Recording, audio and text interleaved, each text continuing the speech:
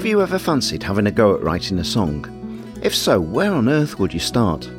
Perhaps you may be an experienced musician who would love to sit down with an award-winning songwriter and performer to hear about some best practice tips based on years of music experience.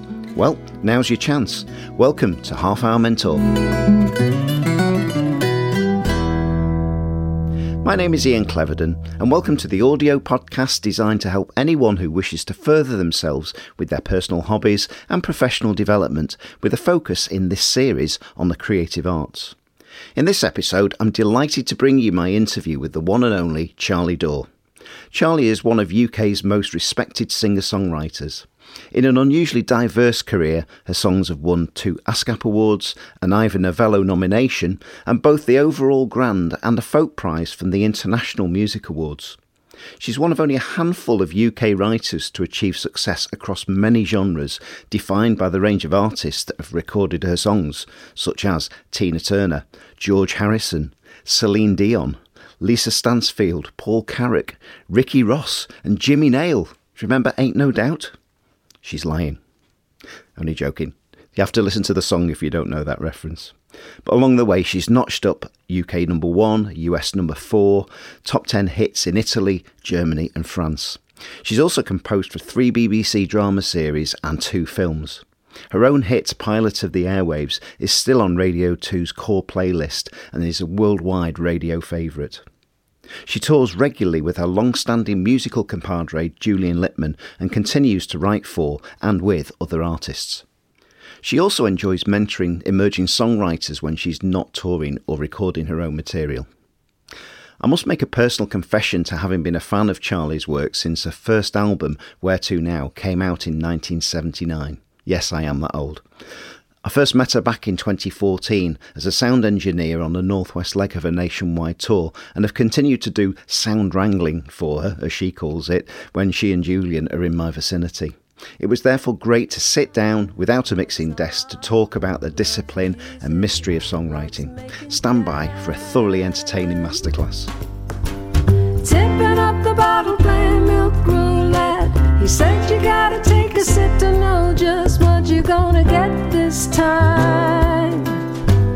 Take a little tip from an optimist. You gotta take a risk, who knows this time. Maybe this time. Maybe this time.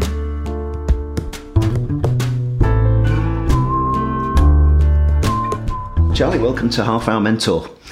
I'm going to start off with asking you about your teenage years. What was the first job you wanted to do? The first job I wanted to do in my teens was acting. That was where I was headed. I was actually at a theatre school, so that was definitely, I wanted to be in the Royal Shakespeare Company. What drew you to acting? I think loving reading and being excited by going to plays. We used to have every Christmas, my granny, as a treat, would pay for us to go and see a Christmas show. And sometimes, if we were lucky during the year, we'd go and see, a big West End show or something like that. And I thought, that's definitely what I want to do. Right. It was just so exciting, and so in a very, I guess I probably made that decision when I was about 8. And of course, acting did form part of what you've done in your career as well. Yes, very much so. But it took me quite a while to realise that there were other things that were just as important as acting, And in a way, I wish I'd found that out a bit quicker. So where did music come in then? What stage did you feel that that's where you wanted to go?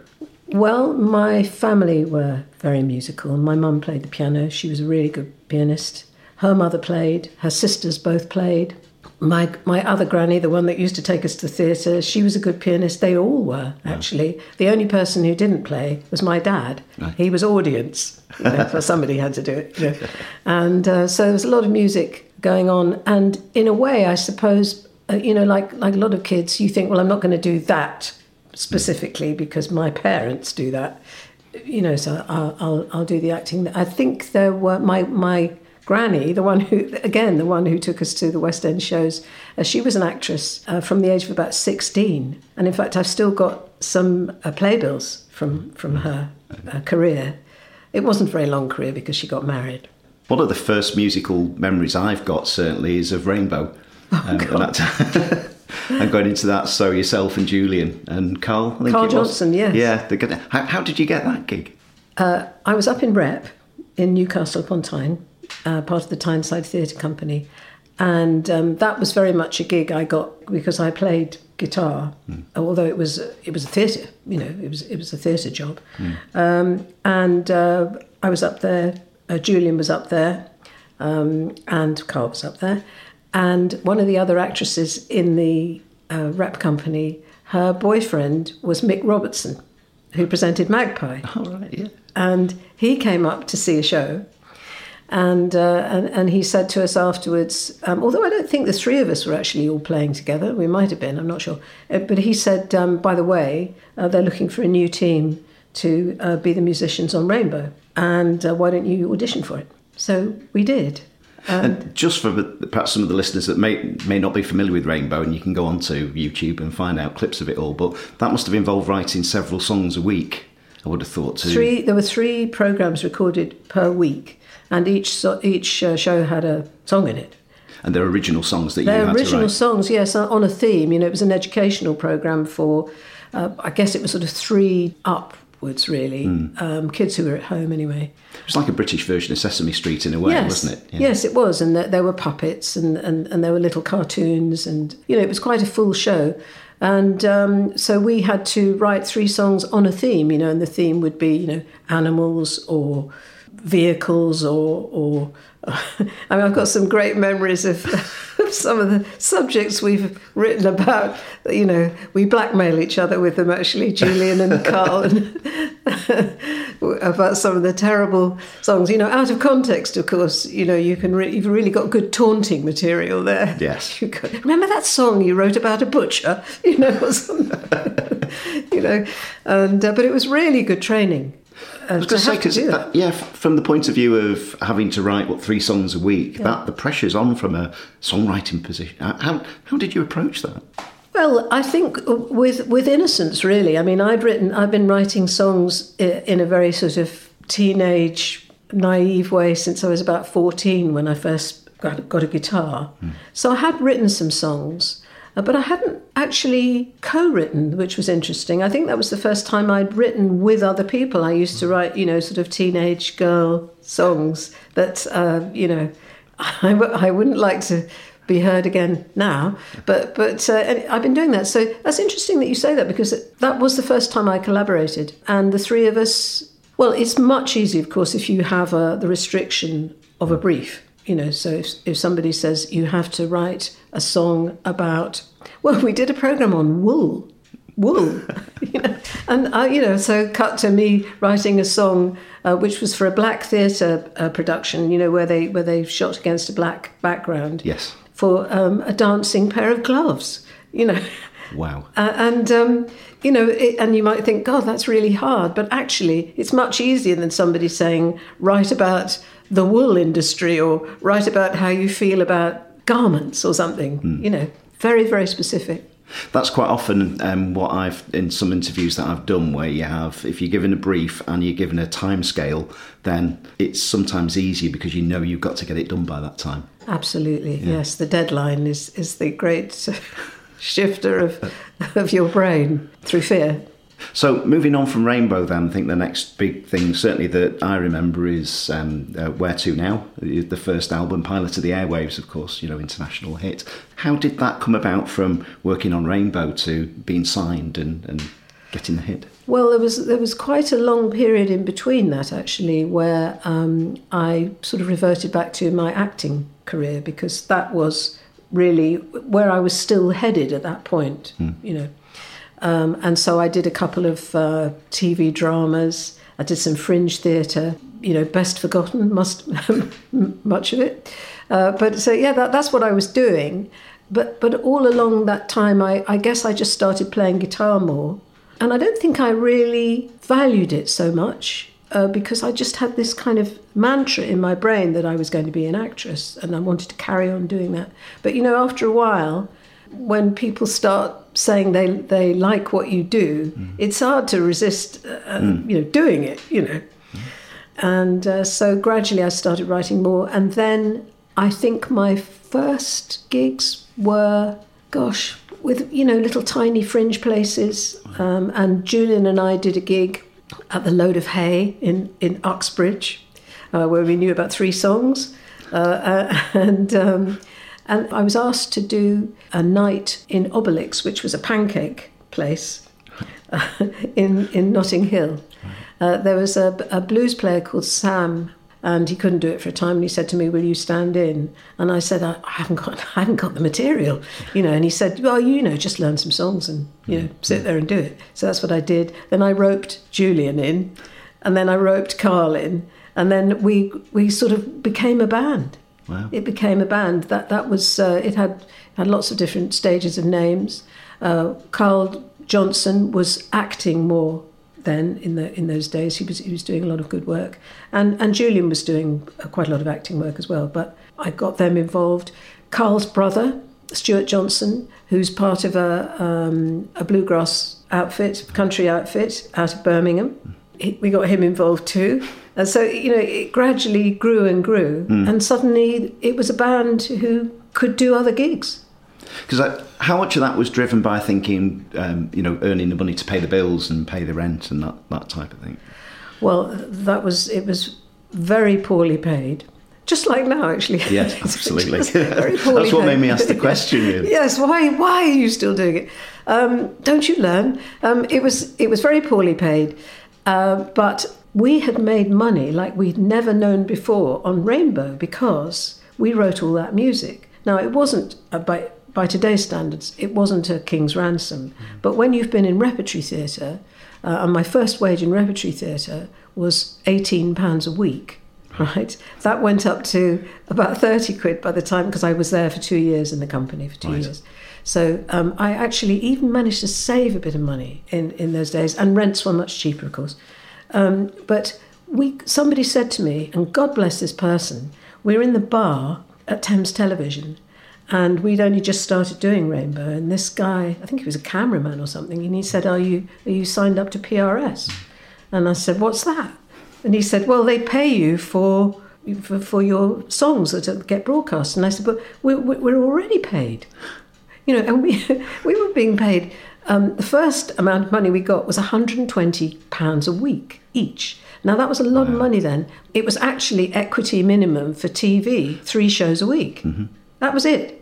And we went, thank you, sir. Thank you very much. Oh, gosh, thank you very much. And so we'd saved money. So I was using that money, really, to support myself.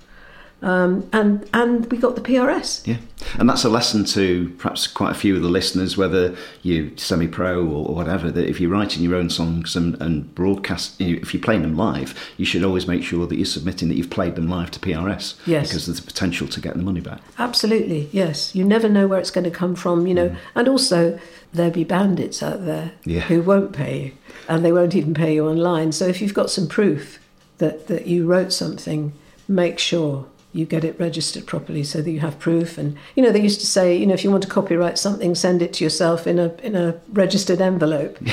Well, that seems very naive, and I guess it is today. But still, if you have the proof. So then, obviously, you had the hit Pirates of the Airways, massive global worldwide hit, and that many people will be familiar with. That's through, was it Chrysalis, I think you were signed to? I was with Island, that was on Island Records. That was my first deal. Right, yes. But just talking about sort of being signed to a record company, and now you have your own and you're self-published now, how do you find the difference between the two, having been through both of those situations?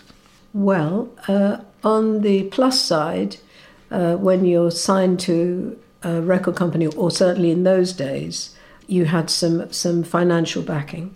Generally, you got a bit of an advance. And also, you had someone else to do all the promotion. I didn't have to promote myself at all. There was a department that did that. Right. So you didn't have to do what you have to do now, which is I still kind of slightly balk at. is the sort of, look at me, here I am, isn't this great? You just want to get on and play. Yes. I still cringe at having to tell people how fabulous it's going to be if they just come to a gig. I don't, it's my internal organs all shrink when I have to do that. I still don't like it. I'm a performer, so I can bluff it, but I don't like it. And it was lovely in those days to have someone who would write something about you. It was very complimentary, and you didn't have to say it yourself. And so that was good, and the finance and that sort of stuff. On the minus side, it's just that someone else is in control there artistically. And of course, they've earned the right to be it because they've signed you, and you've signed a contract. But I think for me, in those days, I wasn't quite sure of where I was going. And so I was very well behaved and very sort of middle class. And yes, that's a good idea. Thank you very much. When actually, in retrospect, I should have said, no, I'm not comfortable with this. This doesn't really represent me. And that's one of my regrets, is that I didn't come forward and say, because I wasn't sure actually, I'd never had a record deal before, but that was the thing, lack of artistic control really. That was definitely a minus for me. And it always seemed to be a big thing to aim for, to get signed in, certainly, going back around sort of 70s, 80s and time. Obviously there are fewer, bigger companies now. Yes, absolutely. I remember saying to somebody, a musician, I can't remember who it was, but I said, oh God, I hope I get a deal. If only I can get signed. If I can just get signed, everything will be great. And they said, you wait. You'll do less gigs when you want, you'll have less control, you'll be this, that and the other, you know what I mean? And I thought, that seems very, very pessimistic. That's but right. He was actually right. And there's still examples of bands who have spent months producing and writing, and they had the album there and it's never been released. Yes. And if they can't buy the rights back, it will never get out there. Yeah. Yes, there's a lot of stuff on the shelf. Yeah. So moving on from, perhaps from, where you'd had several successful albums, and then you started writing for other musicians. So Tina Turner, Sheena Easton. How did that opportunity arise?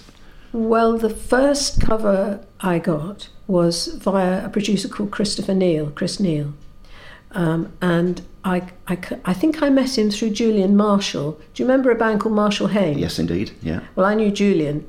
And he said, you should send some of these songs, because we'd started writing together a bit, you should send some to Chris because he's got a great memory and he has what he calls a fab pending drawer. So if he likes a song but he can't use it because he used to produce so many different artists, right. He would just keep it, but he would remember it, he wouldn't forget it. And so I sent him this song, Strut, because I was going through a period I was signed to Chrysalis by then, and we were going through a period of them going, nice, don't hear a single. Oh, that's nice, don't hear a single. And I was thinking, oh my God. So I sent it to Chris, and he really liked it. And pretty quickly he said, I'm going to play it to Sheena Easton. And she just had that, big hit with Morning Train, is it? Yeah. Anyway, she was, she had a big profile at that point. She'd had a hit. And I didn't want to give it away. It was like, hang on, this is my hit. God damn it. And so was that the aim, that you were thinking that this will be your single? Yes. To absolutely. Of keeping the career going. Yes, this was my chance to go to the ball. Right. And my manager, he said, don't be a fool, she sells a load of records, Yeah. And so she did it, and Chris produced it, and it was a hit. And but she did change it slightly, because I had written it from the point of view of the character. So I was I was writing it from a man's point of view who was getting his girlfriend to dress up like a former lover of his. So it was he was instructing her to do something, right. And it was written from his point of view. Sheena didn't like that because she thought people would think she was saying it. I was kind of hoping that people would use their imagination, to be honest, but because I don't like finger wagging songs that tell you how you should be reacting. Yeah. Anyway, so of course I let her do it, and it changed it slightly. So anyway, she had a hit. She had a big hit in the States. And it went on, you know what I mean? And so it was a kind of a new thing for me. I'd had no experience of a hit for someone else. And it opened some doors.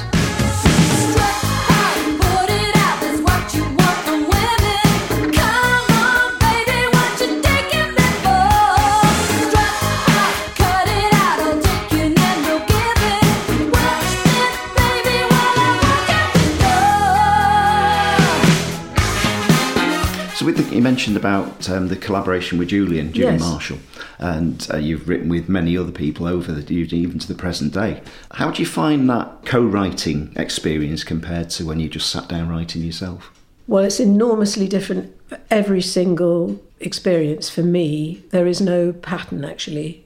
The most conventional pattern was when I went to Nashville, because there seemed to be more of a pattern there, because it's more of a kind of business thing, you know what I mean? Like it's a factory almost, isn't it? Yes, very much so, yes. Whereas, depending on who I'm writing with, I can sort of shapeshift and do different tasks, you know. Like for some people, especially back in those days, I would just do the lyric, or I'd do lyric and the top line, the melody, or we'd both swap about. And when I write with Julian Littman, who is my oldest pal from when we were 16 and we were at drama school together, you know, we know each other so well that it's a much more symbiotic process. And although he's very, very different to me, and his taste in music is utterly different to mine, you know, but because he's so empathetic, he's a shapeshifter too, you know. So he'll write something in a certain way with someone else, and with me, if it's for me, it usually has to come, you know, the initial idea has to come from me, because it has to come out of my mouth, sort of thing. But when we're writing for someone else, we would just be first to the post with a good idea, you know. And but with other people, it really depends. It changes each time, and I sort of like that, actually. I like the fact that you get stretched in different directions, and sometimes you have to just let them get on with it, you know. Sometimes if it's an artist, you have to make yourself invisible. Your work shouldn't be identifiable as a professional songwriter doing something very slick. So if you're co-writing with somebody who will actually be performing that song? Yes. Yeah. Yes. I think that's really important. Right. Do you have a preference in terms of the music, lyrics, how you know, what you prefer to that department that you'd look after, if you like? Not really, actually. It's lovely when they both come together. That's the ideal, you know, that you have a phrase that comes into your head and it comes along with a little tune. That's the most magic thing. And if you can catch that, you know, while it's hanging in the air, that's a brilliant moment. You know, mostly what happens, certainly with stuff, my own stuff, and for other people as well, I'll get an initial idea, or whoever I'm writing with, will get an initial idea, and we go, we've got something here. But then the rest of it is sheer hard work. You know, it's just moulding it and making it work. And it's like, also, when you write a really good first verse and chorus, it's like, oh, what do we do now? On that then, but what's the filter? So how do you decide whether this is really good, this is definitely going to be there, or, you know, when do you decide to throw it in the bin? Or do you ever throw them in the bin? Oh, I do that a lot. Right. Yes, I'm not very prolific. So how do you make that decision? Just intuition and distance. If I've got the luxury of distance, I can go back to something and go, that's not quite as great as I thought it was. That's going to have to go. So let it fester for a while and then ideally, come back to it. Yes. Yeah. That's why I found the writing in Nashville with some people difficult, because it was so quick. Get it done. And I know some songs can happen like that, but I think certainly lyrically anyway, they often don't. I imagine that's good training, though, if you, perhaps going back to the Rainbow example earlier, where you're over in Nashville, you've paid to go over there, you're there for a limited period of time, you have to be productive. Yes, that's good for me, because I am Olympic standard procrastination centre of the country. So I also understand, Charlie, that you mentor songwriters. Yes. Can you tell me a little bit about the process that you go through as a mentor, and perhaps the things that you learn, the mistakes that are being made and the good things that are coming about? What's the experience as a mentor? Well, it is a cliche to say you learn a lot from teaching, but you really do learn an awful lot from teaching. And I feel like I'm still learning really how to do it. And I've come across some great mentors who are obviously very, very experienced and certainly have the stripes to be able to judge other people's work. But it isn't one size fits all. It can't be, of course this seems, blindingly obvious, but everyone is utterly different. And that should be encouraged, I think, because, in a world where many songwriters start with the idea of course, I want to write a hit. That's not everyone, but it's quite prevalent. And people are encouraged to do that. And those kind of, certainly currently, that writing a hit involves certain things, to do with fashion.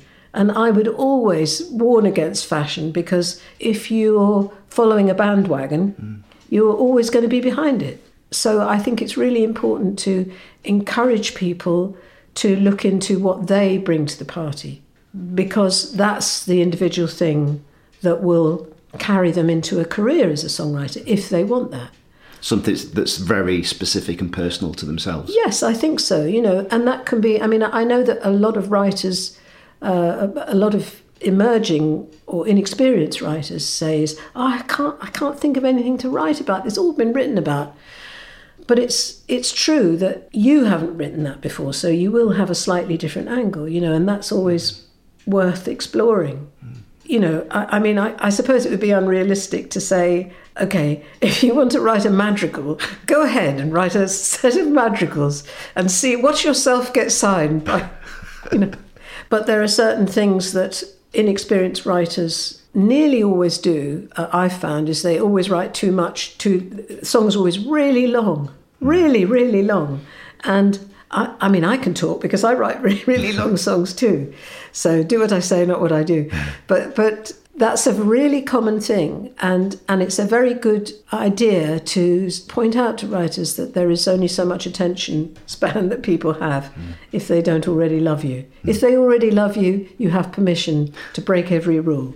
You can do anything you like. And that's why I envy people like Tom Waits so much. What a career, But you've got to get in that position in the first place. You have to be allowed at the top table to do that. Right. So there's an element of conforming to perhaps what is expected in the marketplace. Yes. To establish yourself. And then if you've then got your own brand, you can think of the likes of Ed Sheeran, for example, that, a lot of people will try to emulate Ed Sheeran these days. Yes. But he's forged that himself and probably made the mistakes, in getting there in the first place. Yes, being commercial is a really double-edged sword. I'm mentoring somebody at the moment who is deciding where they want to go. And that's another thing is that to remember is that people change their minds. While they're in the learning process, they change. I've sat there for like a whole year with somebody going, I want to do this rock thing. I'm really, I'm going to do this kind of really hard rock thing. And then, you don't hear from them for a month and they come back and they're into reggae. That's what they want to do, and you have to just take a breath and go, okay. It's, that you've made that decision. And people do flip-flop. If they're doing a lot of listening, which they should be, that's really important as well. I think listen across genres. Listen to as much as you possibly can. That's really important. Read a lot and read all the time. You need to do that because otherwise you'll just be parroting a load of stuff that's been said before. When you say read, is that books? Just books, articles, news, magazines, anything. News, anything. Don't just pick up your phone and prod a few things and skim past. I call it spooler syndrome, where you spool past stuff. You go there, done that. I get that. Listeners, I'm doing a mime of somebody spooling through something on a phone too fast. Yeah, that's not what I think songwriting is about. If I've got a listener now who is thinking, I've always wanted to write a song, I play a few chords on the guitar, but I don't know where to start, what would, say, a couple of tips that you would give them? I would say you don't have to finish every idea you've got. You can just put down little snippets of good ideas because, if you're trying to build a mountain, straight off, that can be very daunting. So if you've got some little ideas, record those. Just do them on your phone or whatever. Just keep recording little bits of stuff, and then you'll build up a little library of ideas. If they haven't recorded stuff before, I think that's a good way to start, because it can be so daunting. And there's a voice recorder on all phones these days. Which everything, yes. Yeah. You're not short of that, at least. Also, collaborate. Don't be shy to collaborate with other people, because maybe somebody can just, even if they're just sitting there and they go, that's a bit long, or why don't you do that twice? I've worked with people who just don't write lyrics at all. They just do music. And on a couple of occasions, I've been stuck on something, and someone has said to me, why don't you just repeat that line? Just repeat it. And I go, God, I wouldn't have thought of that. You can, when people have the luxury of being slightly outside the process, it's really good. Coming towards the end, and our time's coming to a close now, what are you currently working on, and what have you got planned for the future? At the moment, I'm writing a collection of essays called Background Noise, which is I started a couple of years ago, and it's a collection of little essays that are about my life backstage, sort of thing. It's not what happened at the gig, it's what happened getting to the gig. And it's not all about the gigs. It was going to be about, my life as a performer. But I started thinking about my family, and there are some great tales about my family.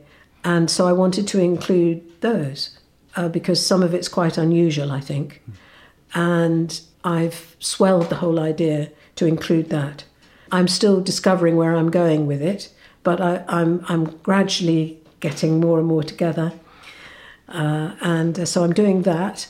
And also, because, this shop never closes, I'm still gigging. I mean, we're just about to start 8 dates in February and March, and then we go on into May, and then we're doing 3 little sections of the Short Circuit Tour. And it's called the Short Circuit Tour because it is done in short circuits. Right. And that's with yourself and Julian Littman. Me and Julian Littman. So we're going to be doing that. We're setting off very soon. And also we want to write some more stuff for a new album. And I'm toying with the idea of doing an album of... It could be called Faster. Faster, because I have a tendency to write medium or slow tempo songs. And I'm very comfortable with that sort of mid-tempo thing. And when I sit down at the piano, I don't play fast because I'm not really a piano player, So I'm toying with the idea of making it mainly more up-tempo stuff, just as a kind of little goal for myself. And Julian will be very happy with that because he's Mr. Fast. As in Steel Ice Band and yes. Playing a lot of fast stuff. Yeah. Yes. But don't tell him I said that, because otherwise everything will be at 150 Nobody miles an hour. else will hear that, No one else will know. Don't tell him. But no, it won't all be fast stuff. But it's just an idea that I thought it would be a good challenge for me. Great. I've got one final question, which I ask all of my guests, and that's, knowing what you know now and everything we've talked about today, what one piece of advice would you give your younger self starting out? To my younger self, I'd say... stop talking and listen. Take your time. Don't be a people pleaser. Don't think powerful people automatically know what's better for you than you do, as opposed to, in talking about a good song, And to be kind, but don't be the most obliging person in the room, because, and practice more and read more. Yes, I think that sort of covers it, because I'm very friendly, you see. I'm very friendly and sociable. And that's where I said, I reiterate, be kind. Be kind to people, because you never know what somebody's just experienced, But at the same time, it's important to do what you believe in, I think. Charlie Dore, thank you very much. Thank you.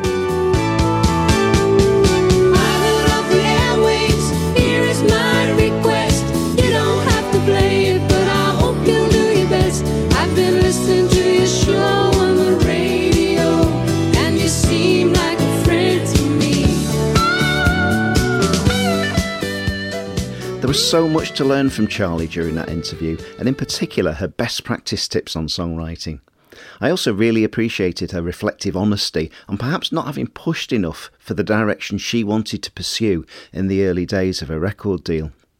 Whilst big record deals, as they're perhaps known, are not currently as common due to the impact of streaming, and with many musicians self-promoting as a consequence, it's still easy to think that you may need to follow a genre that appears to be popular, perhaps like the Ed Sheerans or the Adeles of this world, rather than pursuing your own style. My thanks go to Charlie for sharing a wonderful career journey and advice with us. However, that's not all. At the end of the interview, I asked 5 quick-fire questions about a songwriting approach and what she considered to be the best song ever written. You can hear the results of this in a short bonus episode being released the day after this one. If you've enjoyed this episode, please subscribe to the series wherever you get your pods and review the back catalogue. You can leave feedback about the episode through social media by searching for Half Hour Mentor or via the email link in the show notes. Thanks for joining us, and until next time, bye for now.